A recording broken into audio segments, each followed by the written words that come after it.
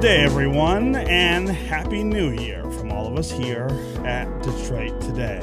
Of course, we are all happy to leave 2020 behind us, and we're hoping for a much better 2021.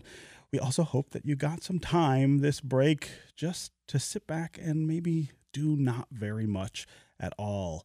Turn off the radio, turn off the television, stop reading Twitter and Facebook and other social media, and just really relax and prepare for what might be coming our way in 2021, but also thinking about all of the things that we experienced together in 2020. And of course, we hope you are all charged up and ready to get back into it here on Detroit Today.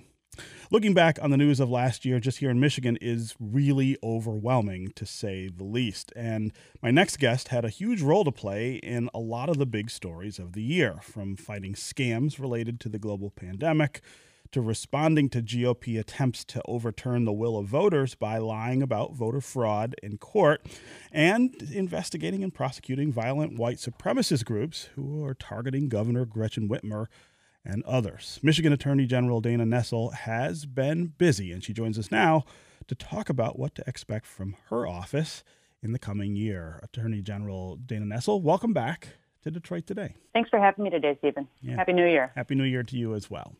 So let's start here. You've said there might be actions taken against the attorneys who have been lying in court about voter fraud in the November election. Tell us what the status is of that.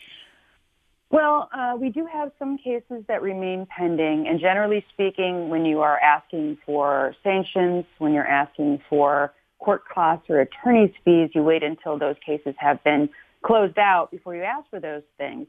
But, you know, attorneys in our state and in every state of the union, you know, we take an oath the same way a public officer takes an oath, and that's an oath to uphold and to support the Constitution. But there's more to it than that, and that is that you not file frivolous or meritless cases, and it's also to not make intentional misrepresentations of fact or of the law to a court or a tribunal. And so in my mind, these attorneys, many of them who have been representing either the Trump campaign directly or allies of the Trump campaign, they have violated the rules of professional ethics. There are numerous canons that they have repeatedly violated. And my perspective is this. Just because they are representing the president of the United States does not mean that they are held to a different or lower standard than any other attorney that appears before a court of law. And so they should be held accountable the exact same way. And the thing that I think people need to understand is every time one of these frivolous cases that is based on intentional misrepresentations is filed, remember, it is the state of Michigan tax dollars that go towards defending these lawsuits over and over again, many times with the exact same incorrect facts that have already been debunked. So these are wasted tax dollars, and at a certain point, I think it is imperative upon my office to ask for those sanctions, to ask for those court costs, and I will tell you in no uncertain terms that I intend to file complaints with the Attorney Grievance Commission against some of these attorneys when we know for a fact there is no colorable claim that they've made, or we know that they have intentionally made misrepresentations to the court. And I could provide numerous examples of that where there is no argument. I mean, there's no argument that there is an Edison County in Michigan, right? I mean, a quick Google search, when you say there are massive inaccuracies in Edison County, you can't argue, oh, well, I thought there was. An attorney can't say that. You can't make an argument, as we know Sidney Powell did, saying there was an alternative slate of electors that was chosen by the legislature to represent Donald Trump as the winner of our 16 electoral votes. There's no argument. We know that did not occur, and yet that is part of court pleadings that right now are before the United States Supreme Court that were filed by Sidney Powell. Right. How do you allow her to get away with this conduct when we know that she is breaching every canon of ethics that exists in the Michigan Professional Rules of Conduct. So one of the things that's really interesting to me about this is that this kind of charge against attorneys is pretty rare, even for attorneys who file really silly or unfounded lawsuits in courts. What's interesting to me is the insistence that you're having that this time and this case, because of the stakes involved, it's really important to try to hold people accountable in a different way. And I think there are some people who might dismiss that as a political motive, but given the threat to the republic that is represented in a lot of the things that these attorneys said and tried to do, I think, there is a sense among a lot of people that you do have to treat this all a little differently than the run-of-the-mill kinds of things that we see all the time. Well, Stephen, I would disagree that it's all that rare. Complaints against attorneys are filed with a lot of regularity. I think, in fact, sometimes they're filed too often. I've seen a lot of pretty suspect complaints that have been filed. Sanctions are not as rare as you think. I know that they're not filed all the time, but I certainly, we've filed them against opposing parties, and we've had sanctions filed against us at the state of Michigan. So it's not that rare, but I will say this, were I to go, okay, so Judge Kenny of the Wayne County Circuit Court, Chief Judge, several of these cases were heard by Judge Kenny. I personally have argued countless cases in front of Judge Kenny. Had I made the types of arguments and the types of claims that were made in front of Judge Kenny on many of the lawsuits involving specifically events that occurred in the city of Detroit that were made against either Wayne County or against the city of Detroit or against the state of Michigan, in the hundreds of cases I probably handled in front of Judge Kenny, I have no doubt he would have held me in contempt. I have no doubt he would have done that had I, in any of the many other cases that I had argued. So I don't think that we're asking for anything that is much different than what you would ordinarily ask for if someone had simply fabricated, quote unquote, evidence. I can't really call it evidence because, of course, they're just lies. But had I gone and said, Your Honor, if I'd made up a witness or I'd made up a set of circumstances that didn't exist or was demonstrably untrue, I would expect that Judge Kenny would hold me in contempt. And I don't know why our expectation is any different just because someone is representing the President of the United States. I want to change the subject quickly here. We saw a pretty dramatic rise in violent threats against public officials in 2020. How concerned are you about that trend, and what is your office's role in trying to fight those threats? So I am very concerned about it, and what I have seen happen, it's not just this exponential growth in the number and in the sort of audacity of the threats that have been made against public officials of every kind. And I'm not just talking about the governor or myself or the Secretary of State. I'm talking about officials that, prior to recent events, I don't think anyone had ever heard of even these positions, let alone who the individuals were that occupied these roles. So things like State Board of Canvassers or County Board of Canvassers, or even the names, the identities of local or county clerks. Most people don't know who their local clerk is, but they've become more aware of it because of the nature of this particular election. And my concern is that the types of threats that never would have been accepted in any other set of circumstance, now it seems to be the prevailing theory among many, and unfortunately many even in law enforcement, is that this is just a casual cost of occupying those roles. And if you are a person in a public position, well, that's just a cost of doing business. People threaten your life. And I absolutely do not believe that that should be the case. We have many laws on the books that specifically prohibit one from sending credible threats against anyone, not just a public official, just anyone. So as a private person, you have the right to go about your life without somebody sending text messages or sending emails to your, whether it's your personal account or your work account, threatening to do great bodily harm or to murder you. And so if an everyday citizen of our state has the right to go about his or her life free from those kinds of threats, I don't know why we would say that there's a different standard for public officials and elected officials, that they somehow just have to put up with this. So I, intend to be very aggressive in terms of pursuing those threats. We have a hate crimes division in my office that I set up a few years ago. I know that you're aware of it because it was the source of some debate as to the audacity I had in setting up and establishing such a division. But we're expanding that division. And not only are we going to be looking at, the illegal acts of white supremacy groups, extremist groups that violate the law, but, we will also be scrutinizing these kinds of complaints that come to us where there are credible threats that are made to public officials. And I will tell you, I saw just recently in the news, I later talked to some of these state representatives, but there were a number of state representatives where somebody, right from their work account, sent, death threats to a number of representatives. And the thought, I think, by the person who sent it was that even he made no attempt to disguise his identity.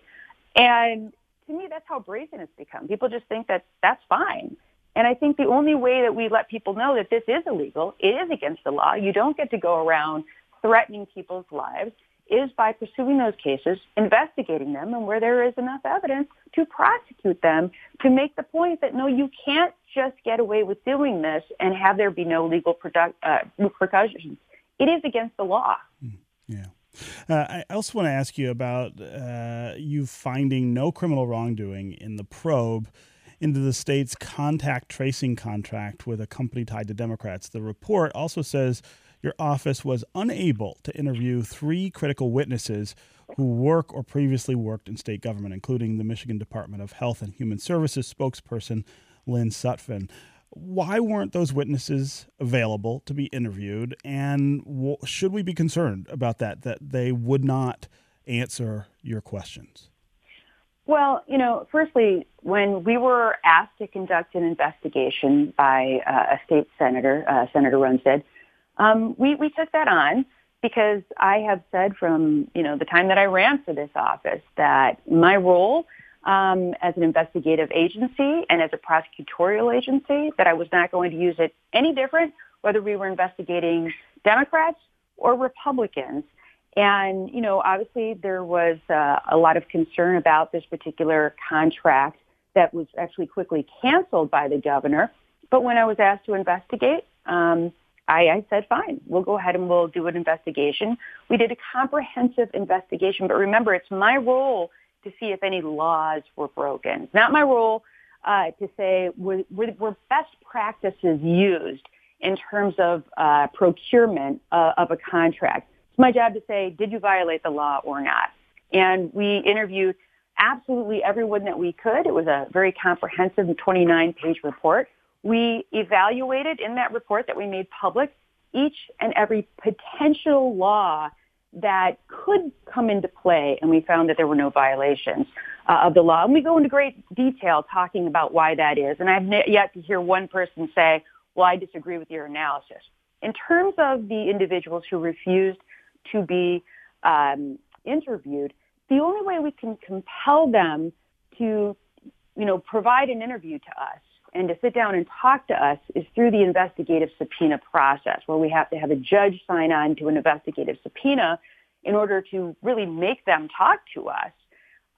But for that to happen, there must be probable cause that a felony was committed. So, for instance, if you have a murder case, when you know a person was murdered, you see that a person was shot to death, there's an autopsy, you know there's a crime, you just don't know who committed it. Absolutely, you can get an investigative subpoena if you can show some nexus that this is a person who might have information about that murder. But here, we had no evidence that there was a crime committed in the first place.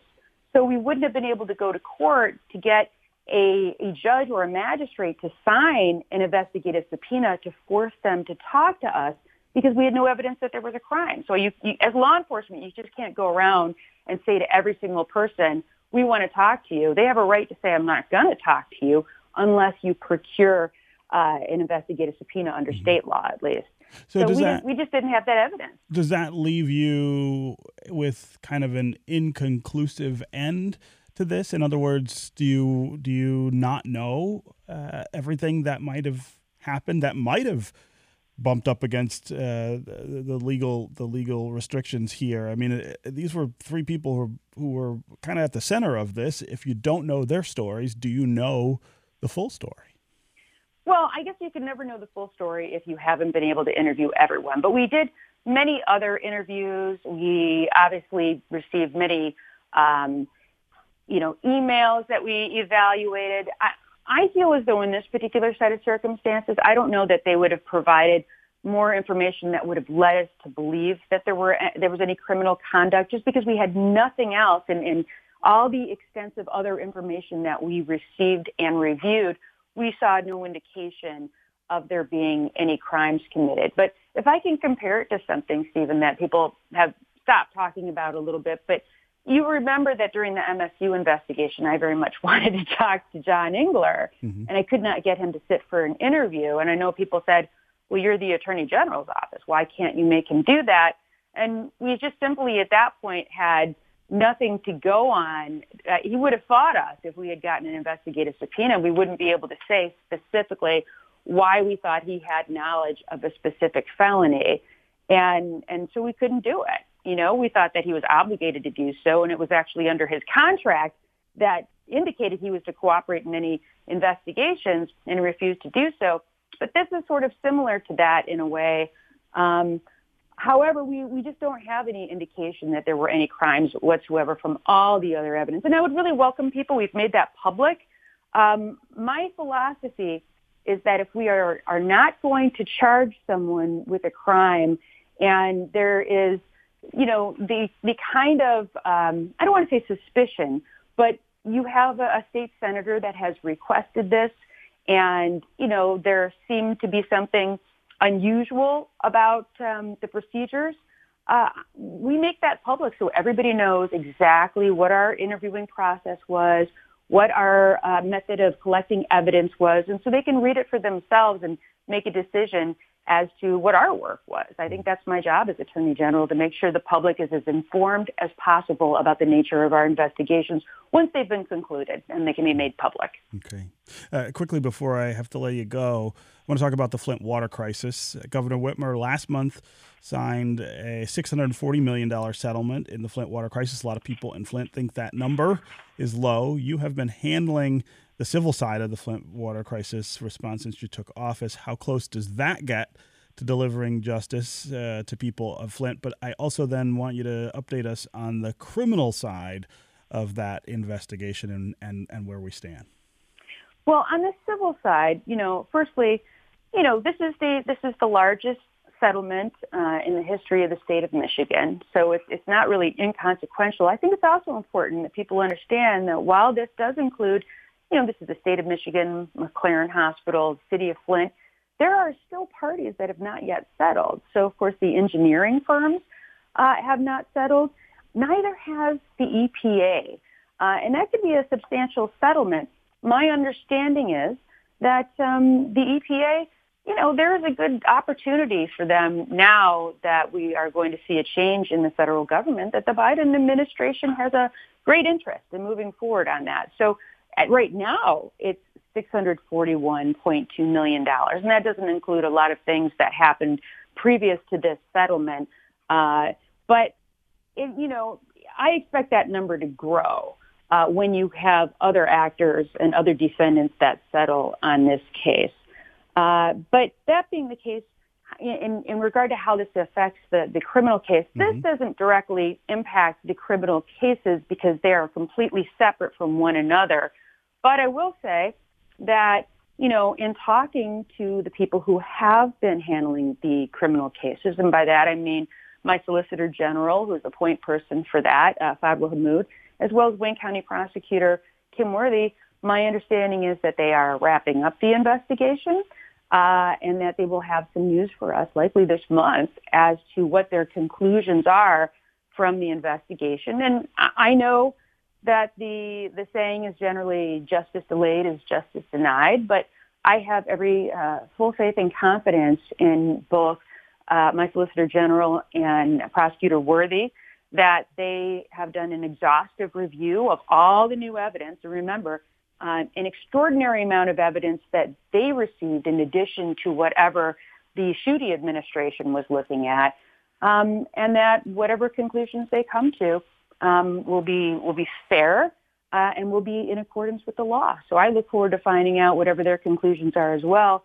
I do know that it took a bit longer than they had hoped because of the COVID pandemic, and unfortunately, a number of members of the criminal team actually came down with COVID during the course of the last year, which delayed things. But, there will be some answers soon. So I know people have been waiting for that for a very long time. Just like everyone else, I look forward to hearing what they have to say about this. But the wait will be over soon.